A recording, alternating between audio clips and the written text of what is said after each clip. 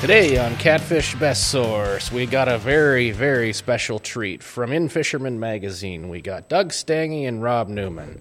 From the studios of Grand Forks Best Source, welcome to Catfish Best Source. I'm your host, Brad Durek, joined by producer Paul. Thank you for joining us. Before we get going too far, Brothers Firearms. Whether it's for sport, hunting, self-defense, Brothers Firearms has you covered. Check out their new location in the Grand Cities Mall. Brothers Firearms Shop buys, sells, trades, and services all makes, models of firearms. Check out our huge selection of accessories. An NFA dealer, Brothers Firearms' knowledgeable staff can help you get answers and product that you are looking for.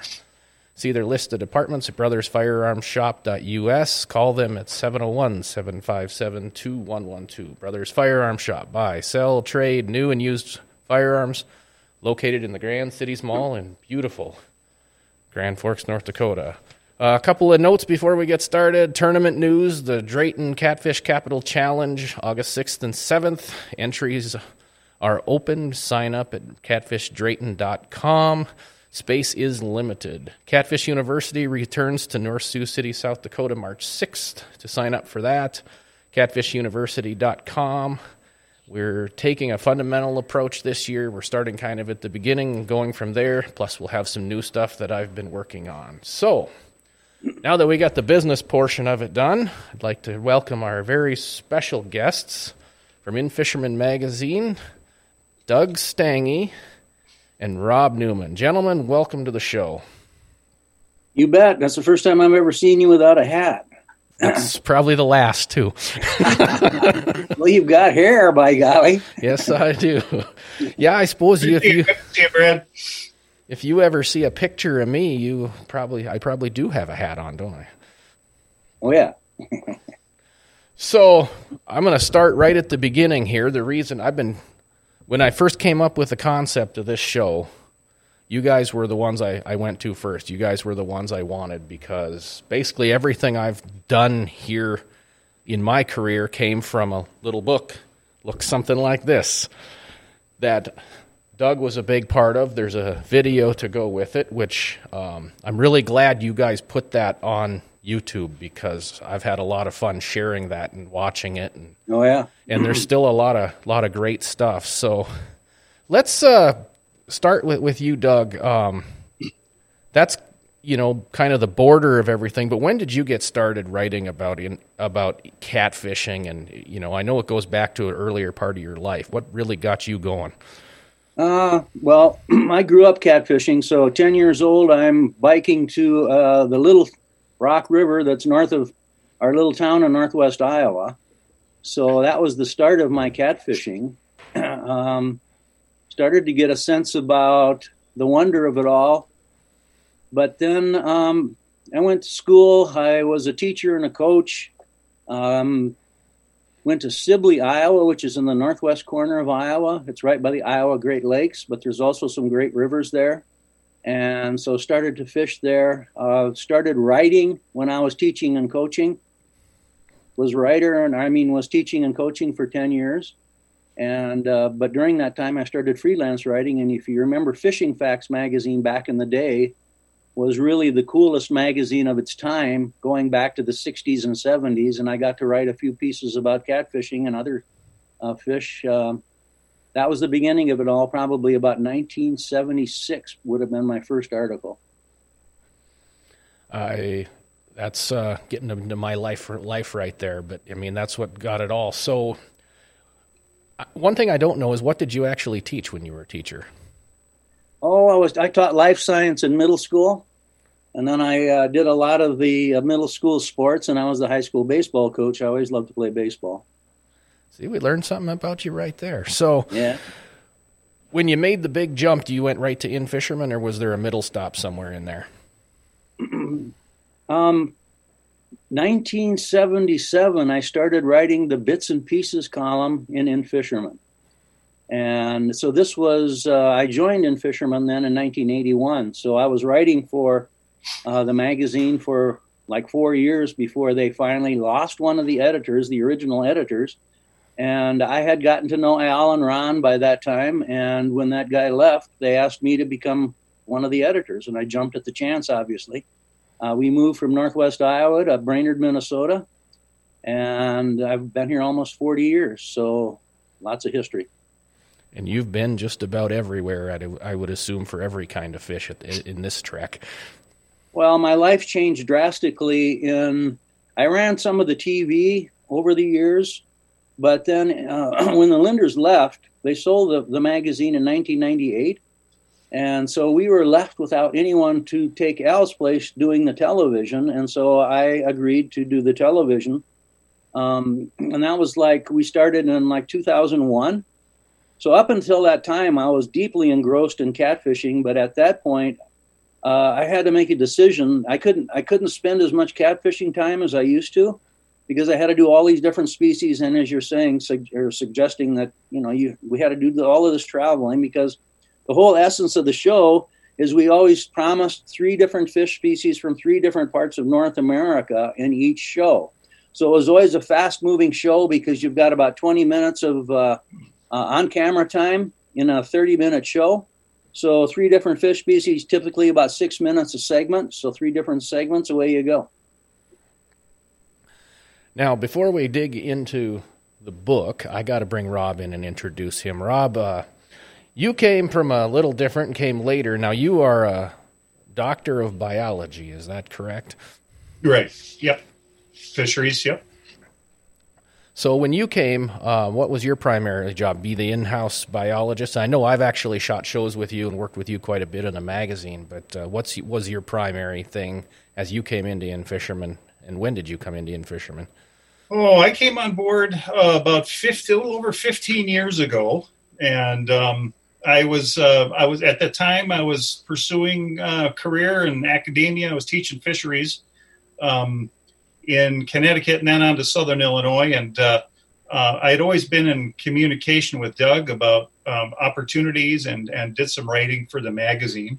And there was an opportunity that came up, and we chatted about it back in about 2004, I think it was, and came on board as managing editor with a host of duties ranging from working on the magazines to radio to helping out with television.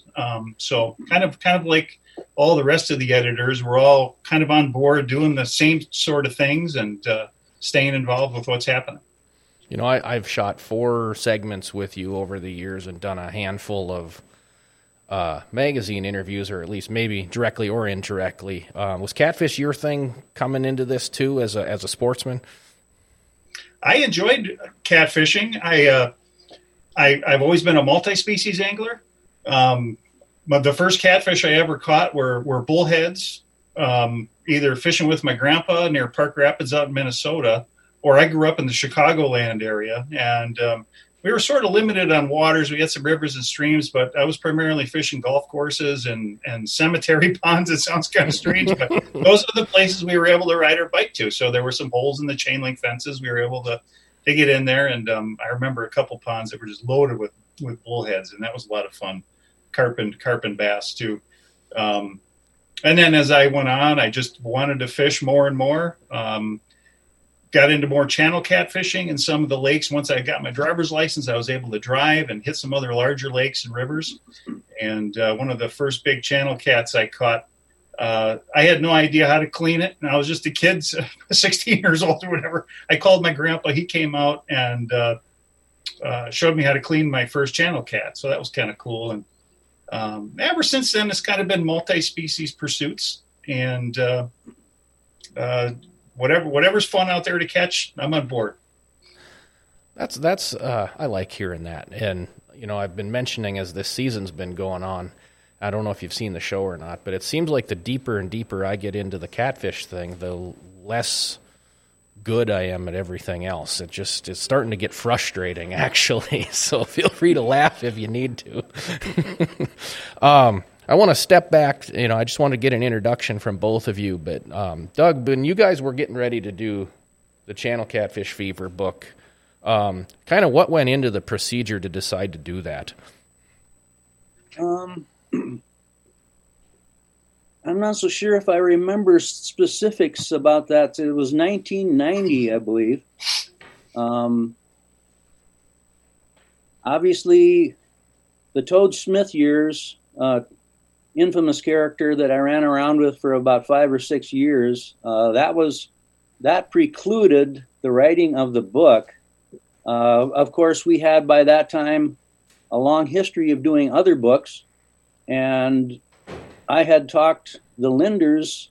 Of course, you didn't have to talk them into too much. They were always on the cutting edge of what was happening in fishing. They didn't want to miss out on anything relevant. And they finally recognized, as I had kept telling them, that you can't ignore this market. And so we started to write some articles. It became immediately popular. You've got 7 million catfishermen out there. You've got 3 million typically walleye guys, walleye fishermen, men and women anglers. And so they caught on pretty fast that this was an opportunity. So probably about 89, we sat down and started this book. So Toad Smith was a little bit involved. He wasn't really much of a writer. He was a character, basically. Steve Grooms did a lot of the original editing and writing. We would get together and sit in a conference room and discuss about, the various chapters, what we wanted to go in there. And then he did actually a lot of that original writing. Of course, a lot of the article writing I did, and a lot of it was drawn from there. So it was just an opportunity finally to begin to tell people in some depth a lot more about how to catch channel catfish. So we got started and it went from there. I think we had the first Catfish Insider, which is the original magazine. That started, I think, about 6 years later, 96 it was. So just a process, just doing what In-Fisherman does, which is teaching America how to catch fish and have fun. Well, I've chosen to discuss this book with you because basically everywhere I go and everybody I talk to in some way, shape, or form started out with this book and the basic concepts of the run, riffle, hole. But before I dig into that, I got to back up a step. Where did you find Toad Smith? Well, when I was teaching school, I had his kids in school, and they were great kids. So there was 2 boys and a girl, and he was actually a deputy sheriff in town at that time. So I would meet him. He would never come to parent-teacher conferences. Only his wife would. So, which would be no surprise, But the first time I actually met him, I would be driving back and forth to the Iowa Great Lakes to shorecast for walleyes at night, especially in the fall. And so the one night I had my boat with me, and I saw a roadkill deer hit in front of me. So I stopped, and it was a small doe. I hoisted it into the boat and took it home and started to clean it. And back in those days in Iowa, you had to have permission finally to keep this deer. So I called the sheriff's department, and out came Toad Smith. And he was also a great hunter, great bow hunter, killed hundreds of deer with bow, early day bow hunter. So he came and had a look, and that was really the first time we ever talked. He wasn't real impressed with my small doe in the boat, but that was the start of the toad relationship. Then he had a heart attack in, I think, about 85, and he always joked that I was the only one who would ever really travel with him after that because everybody was scared they'd end up with a stiff in the room after he had this heart attack. So we got started together in that way, and we just both hunted and fished together for those 5 or 6 years before he actually had his final heart attack and died. 91, that was in November. So with the adventures of that were actually on TV and in the book, those actually didn't last too terribly long then if it was 1991. No, it was, we probably filmed, well, certainly we were filming already by 88, but I don't remember. It may have been 87. I'm not sure, but no, it wasn't very long. I think that last year was the first year of filming Flatheads for In-Fisherman. So we started that together. That was a great adventure. But yeah, it wasn't long. It was a short and fast relationship. Lots of fun though, that's for sure. Just in watching those old videos, it seemed like he either, from an impression of me, he either didn't care there was a camera there or seemed kind of annoyed by it. I've never been able to figure out which one, so maybe I can solve the mystery here. Yeah. Well, he was great on film, but those were different days too. A lot of the stuff we did was a lot longer, so it wasn't quite so short. Although they may have ended up at 6 minutes, we were actually shooting like 12-minute segments, and then they'd cut through this stuff.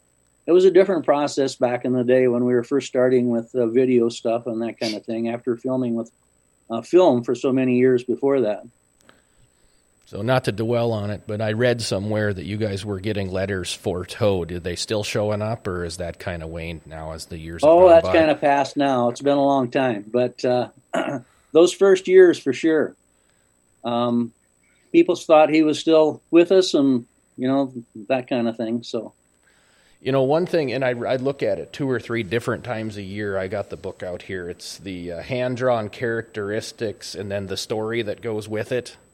That's in the book, if you remember any of that, where it's, what was it called, like Carter's Hole, Timmons Hole, and it just talked about an adventure of a night where you guys went through and kind of how you scouted out the day and went through it. And I, to this day, go through that 2 or 3 times a winter just rereading that story. I think that's probably the one thing in there that I've probably worn out more than anything, just because I think anglers forget that. They forget that. Breaking it down and just looking at it from a realistic, get away from the beaten path aspect of it. And, there's a lot in there, obviously, but I think that's the lesson that can live on forever, was that little part right there. I agree with you. And you remind me that I should go have a look back through it again myself. There's so much to look at here and so much to do and so much to plan that sometimes the past gets left there, I guess. Well, that's just life moving on. So when you guys were, I'm going to move off of this here quick, but when you were doing this run riffle hole theory that we all in some way, shape, or form utilized to this day, I mean, this book was the first I had ever heard of it. I mean, so I attach it to you. And I know when I visited you when I was writing my book, you kind of explained how you came up with it, and it was, if you could tell that story real quick. I don't remember what I told you. But well, I do. Oh, okay. Well, the essence of it all started with me and being 10 years old back on the Little Rock River north of our town. And this may be completely different than what I told you before, but it's all of the same ilk. So in June, typically, school would be out and I'd be spending time on the river. And if you get the right conditions in June on these small rivers, they absolutely, and the water's low and it's not flowing that hard, and they absolutely clear up. And so for the first time, I began to get an idea about, okay, well, there's this deep hole here, and you could actually see some fish in the deeper hole. And there were the riffle and the hole and then the run. Okay, I didn't have it, but I had the basic idea already then. By the time I started getting in more deeply into fishing, so this is the time that I had then moved to Sibley, Iowa to start teaching. So this is 1971. Started to put it together a little bit more. And the first story that I ever wrote for Fishing Facts magazine was on this basic theory of rivers flow in a continuous series of riffle, hole, run, and then it's all a matter of evaluating how one riffle, hole, run compares to the next, and you've got some really good ones and some really marginal stuff and that kind of thing. So that's basically where it all came from. Toad came in later, but he had already understood this basic fact too. The first thing that I was really impressed with Toad about was the fact that he had introduced float fishing, or bobbers as we call them, the little round red bobber, to the catfishing process. I have never thought of that. He was the first one to introduce that to me, and it was absolutely deadly in these small rivers, especially when the water was down again in the summertime. So that's kind of how it's all started. And so then I wrote about it. I don't know what I remember what I told you, but something like that. It was pretty much exactly the same, right up until the part where you added toad and the bobbers in. So pretty much exactly the same. So, it's true. And then now with technology, we've been able to fine tune a lot of that stuff even deeper. Oh, yeah. And I've gone to the next level where I spend a lot of time on current. So there's the run, there's the riffle, there's the hole, but how's the current running on this side versus this side and all that fun stuff. Yeah. And, there's a lot there that we still don't know, but that's the basis of it. So I just forgot where I was going to go with that. Oh, I was going to tell you just a quick story that I was deer hunting one year and I ran into a watershed where it floods in the spring, and I ran a perfect run riffle hole where it's got the rocks and then it dumps into the hole and then it's got a big flat and then more rocks. I mean, it was just repeating itself, but it was in the grass. And I gave up on deer hunting and walked back to the truck to get a camera a mile so I could go back and take pictures of it. So that lesson has stuck with me. But I just wanted to touch on that book and kind of where a lot of those concepts that we all use today go. Not to ignore Dr. Rob sitting over there. Next thing is kind of moving ahead into current things. Catfish destinations. You've obviously seen or at least heard of various destinations coming and going. What's kind of the hot one on the landmark or on the horizon right now around the country? Anything sticking out, for whether it's flatheads or blues or anything that we should know about that you guys are hearing? Well, with blues, we see these giant fish coming from waters out east, like in Gaston, Bugs Island. The world record 143 pounder. Zach Rice caught those couple 100-pounders out there. Those reservoirs out there seem to be really producing some big fish. How long that's going to last would be an interesting thing. But then also the big rivers out there, the Potomac, the James, those are always big fish producers for blue cats. The Mississippi, perennial favorite, particularly down by Memphis, confluence with the Missouri River around the St. Louis area. And then sort of a sleeper area that a lot of guys seem to be talking about is down the southern portion of the Mississippi River that you don't hear a lot about. But there are big fish being caught, down as far as Baton Rouge and below. Some of the top cat guys are looking at that to produce some of the next really big behemoth blue cats. And then there's also those waters that have traditionally produced big fish like Texoma and Wilson, Pickwick, the Tennessee River waters, and some of those TVA impoundments down that way are going to continue probably to produce some big fish. You pretty much covered the entire list with that, but it's interesting you bring up the Louisiana portion because our mutual friend Corey Schmidt turned me onto that a couple of years ago, and I've been kind of watching that the past couple of years, and you're right, that does seem kind of to be that not talked about area. Yeah, Corey's written about that now and again, and when we do our destination pieces and catfish in the Catfish Guide and so on. And you just don't hear a lot about it. But I think over time, people are going to fish that a little bit more, and we're going to hear more news coming out of that area for big blue cats in particular. Yeah, it's such big water. Yeah. It's really intimidating to just even drive over it and look at it. Any of that TVA stuff is. We were down there. Well, I was down there 6 or 7 years ago now, and they were using the helicopters to get the power lines over the river. That's really something to see. Yeah, one thing I was intrigued about it's maybe been a decade or so ago, and Rob may remember this or who the scientist was, but that whole section of the Missouri that runs through the state of Missouri, that was all tremendous water for blue cats at one time. And a lot of the flooding was influential. I know that there was a couple guys who were fishing those sections in there and catching a lot of big fish, and I kind of completely lost track of that. I haven't heard about these guys anymore for a long time. That's one I haven't really heard. I know they fish it for them, but I guess I haven't really heard about that section right there?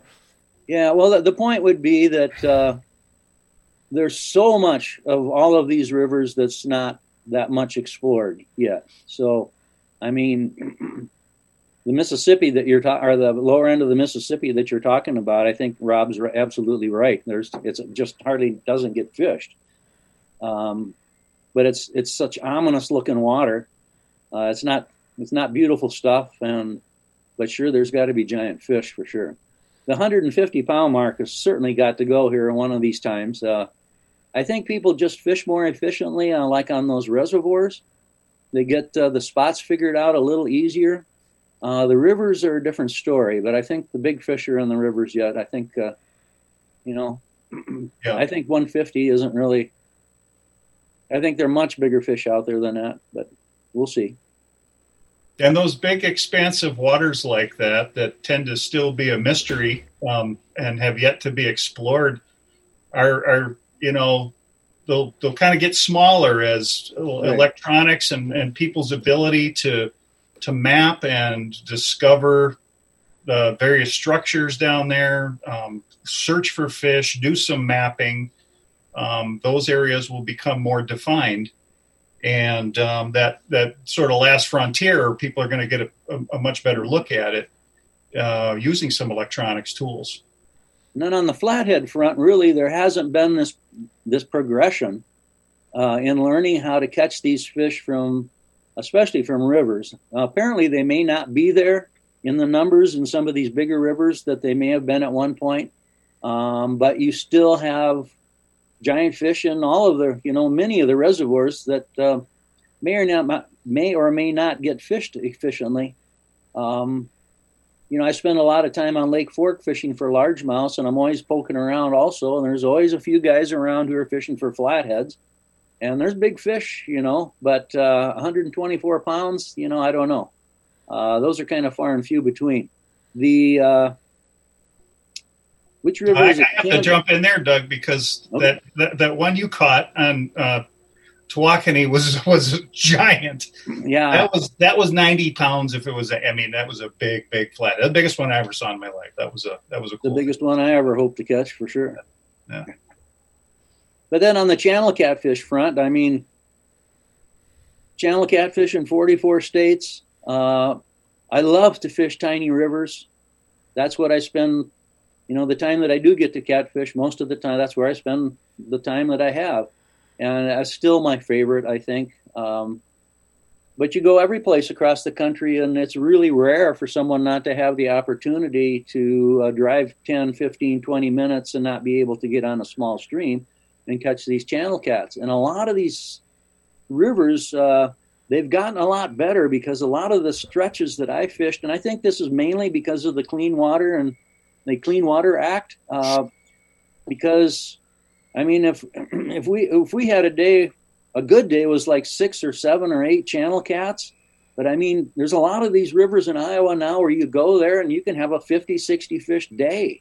So the rivers have gotten a lot. The fish aren't that big, but there's lots and lots of fish. Of course, the epitome of the greatest channel cat fishery is the one you fish, obviously. Yeah, I'm pretty lucky. And yes, you bring up uncharted waters. I know about 100 miles that nobody fishes or very rarely fishes. Well, we covered that. When Toad Smith and I took a trip one time in '88. We doing all right? Yep, we're fine. And our objective was to fish the entirety of the Red River. So we started in Breckenridge. And we would go to the next bridge going across the river, or if we saw a farm that was on the river and there was an obvious driveway, this was still back in the day where you didn't get shot at if you drove down a driveway, and you could ask. And so we fished a lot of it. Now, there wasn't that much time to fish. And one of the impressive things was this was in August, if I remember correctly, and there was a section of river south of where you're at that I think there was no running water for 20 miles. It was, the river was nothing. There was no water. So I presume that was due to irrigation. but I don't know for sure. But that's what impressed me most, is that there was this big section of river that just wasn't running. There was no water there. So we fished here, there, everywhere, got to Drayton. Finally made it to, we had to fish Canada the year after that, I believe it was. So we got to the border. So we made an attempt to see it all. Obviously you can't, but you're right. I mean, there's all kinds of sections in there that never get fished. Yeah, you get into, between Oslo and Drayton, 20, 30 miles out by where the Grafton Bridge crosses. The only time that gets fished is the 2 days of the Drayton tournament, basically. Oh, yeah. And then I think between Drayton and Pembina, there's a lot of water that never gets looked at. And then you look at the Canadian side, just over the border up, almost to Winnipeg. Who's fishing in that section? There can't be that many people fishing in that section. They used to fish the southern part of it, but I have no idea anymore.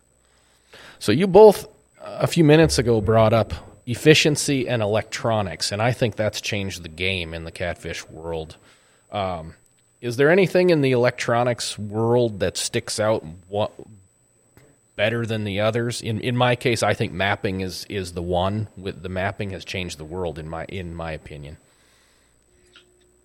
Yeah, mapping for sure, and particularly on rivers that aren't well mapped, like maybe in your neck of the woods. I mean, those are unique maps nobody else has, and that's really cool stuff and technology to be able to do that. But it's been neat to see it evolve over the years. When we were looking at 2D sonar, that was 2D sonar, and then when side scan came out. Side imaging, anglers were able to, it just broadened their view. Now they can find individual fish, over there, mark a waypoint on it. And we saw guys on like John Jameson, for example, who was kind of a master at that and developed the technique of bait walking to individual fish, not necessarily just an area, but marking that fish and being able to walk a bait. So the precision really got enhanced, and it became, you got more of a personal connection with the fish too. So you went from 2D to now looking at individual fish and targeting them, to not only targeting individual fish, but now watching them swim around in real time and reacting to baits and lures. That it's just been a phenomenal evolution in terms of what anglers can now see and discover in the underwater world. It's incredible. Yeah, have you heard of anybody using the Garmin Live Scope for catfish? I have not. I have not either. I know some people that have it, but I don't know anybody that's hooking it onto the catfish boat yet, seeing if it. Yeah, well, the amazing thing is when it comes to crappies, we've done a lot of, we haven't done, but we've done a lot of reading about people who have been using it. And apparently they have no trouble deciphering and seeing crappies even in timber cover. So I would have to say that means that they can probably do that for catfish too. It just hasn't been applied. Yeah, I think that's a possibility.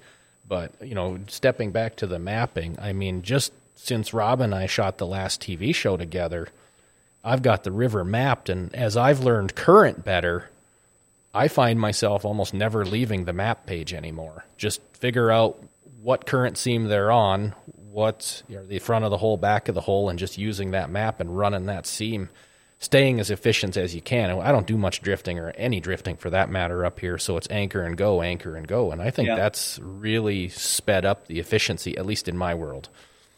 Well, that makes sense. You bet.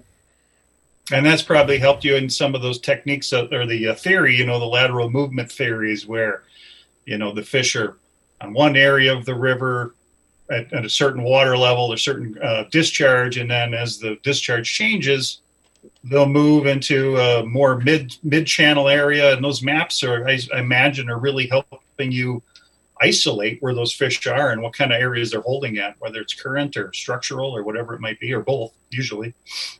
That lateral movement theory has evolved a lot over the last 2 years. I've kind of changed the terminology. It's the same, but for whatever reason, lateral movement never stuck. It's more, everybody still thinks it's bigger than it actually is. It's gotten easier to explain as on versus off current. And then once you point out how to read it based on the bends and just looking at the water, then it's kind of that aha moment. So Yeah. it's gotten a lot easier by bringing it to the on versus off, even though it's the exact same thing. But, I've done a lot of fine tuning. I mean, last year I was fishing the slow water next to the fast water. I was finding a seam in the seam, basically. And, I mean, it's really gotten cool. It's really interesting. So how is what you are doing, how does the surface apply to what you think is actually happening down below them? Well, it's always on what you see in that seam where it breaks is always showing up on the map as the main drop-off. Oh. But if you look ahead upstream from where you're anchored and watch how the current breaks around the bends, it's usually pointing to the off or the on current portion.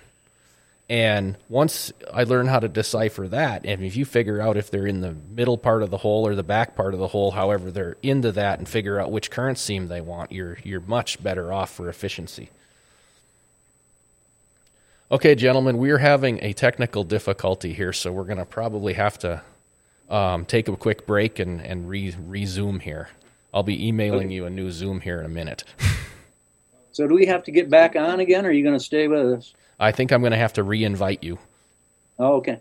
Okay. Oh, it's going to be, it's got a minute, so if it doesn't shut off, we'll just keep going. Yeah, well, we'll just trim it here because we're running out of time. And normally it doesn't time us out, but it's threatening to time us out. Oh.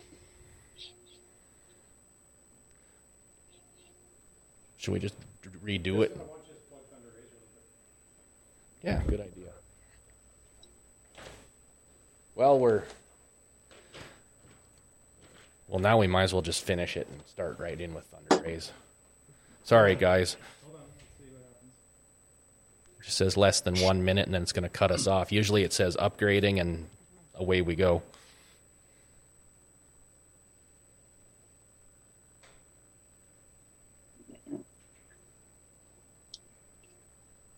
Welcome to technology. Yeah. I wish I had a second countdown. Yeah, no kidding. Yeah, it's probably going to cut us off, and we'll quick send another invite, and we'll start right with current, and we'll edit this middle piece out. Come on, tell me what you're going to do. Yep, it's gone. Stop it.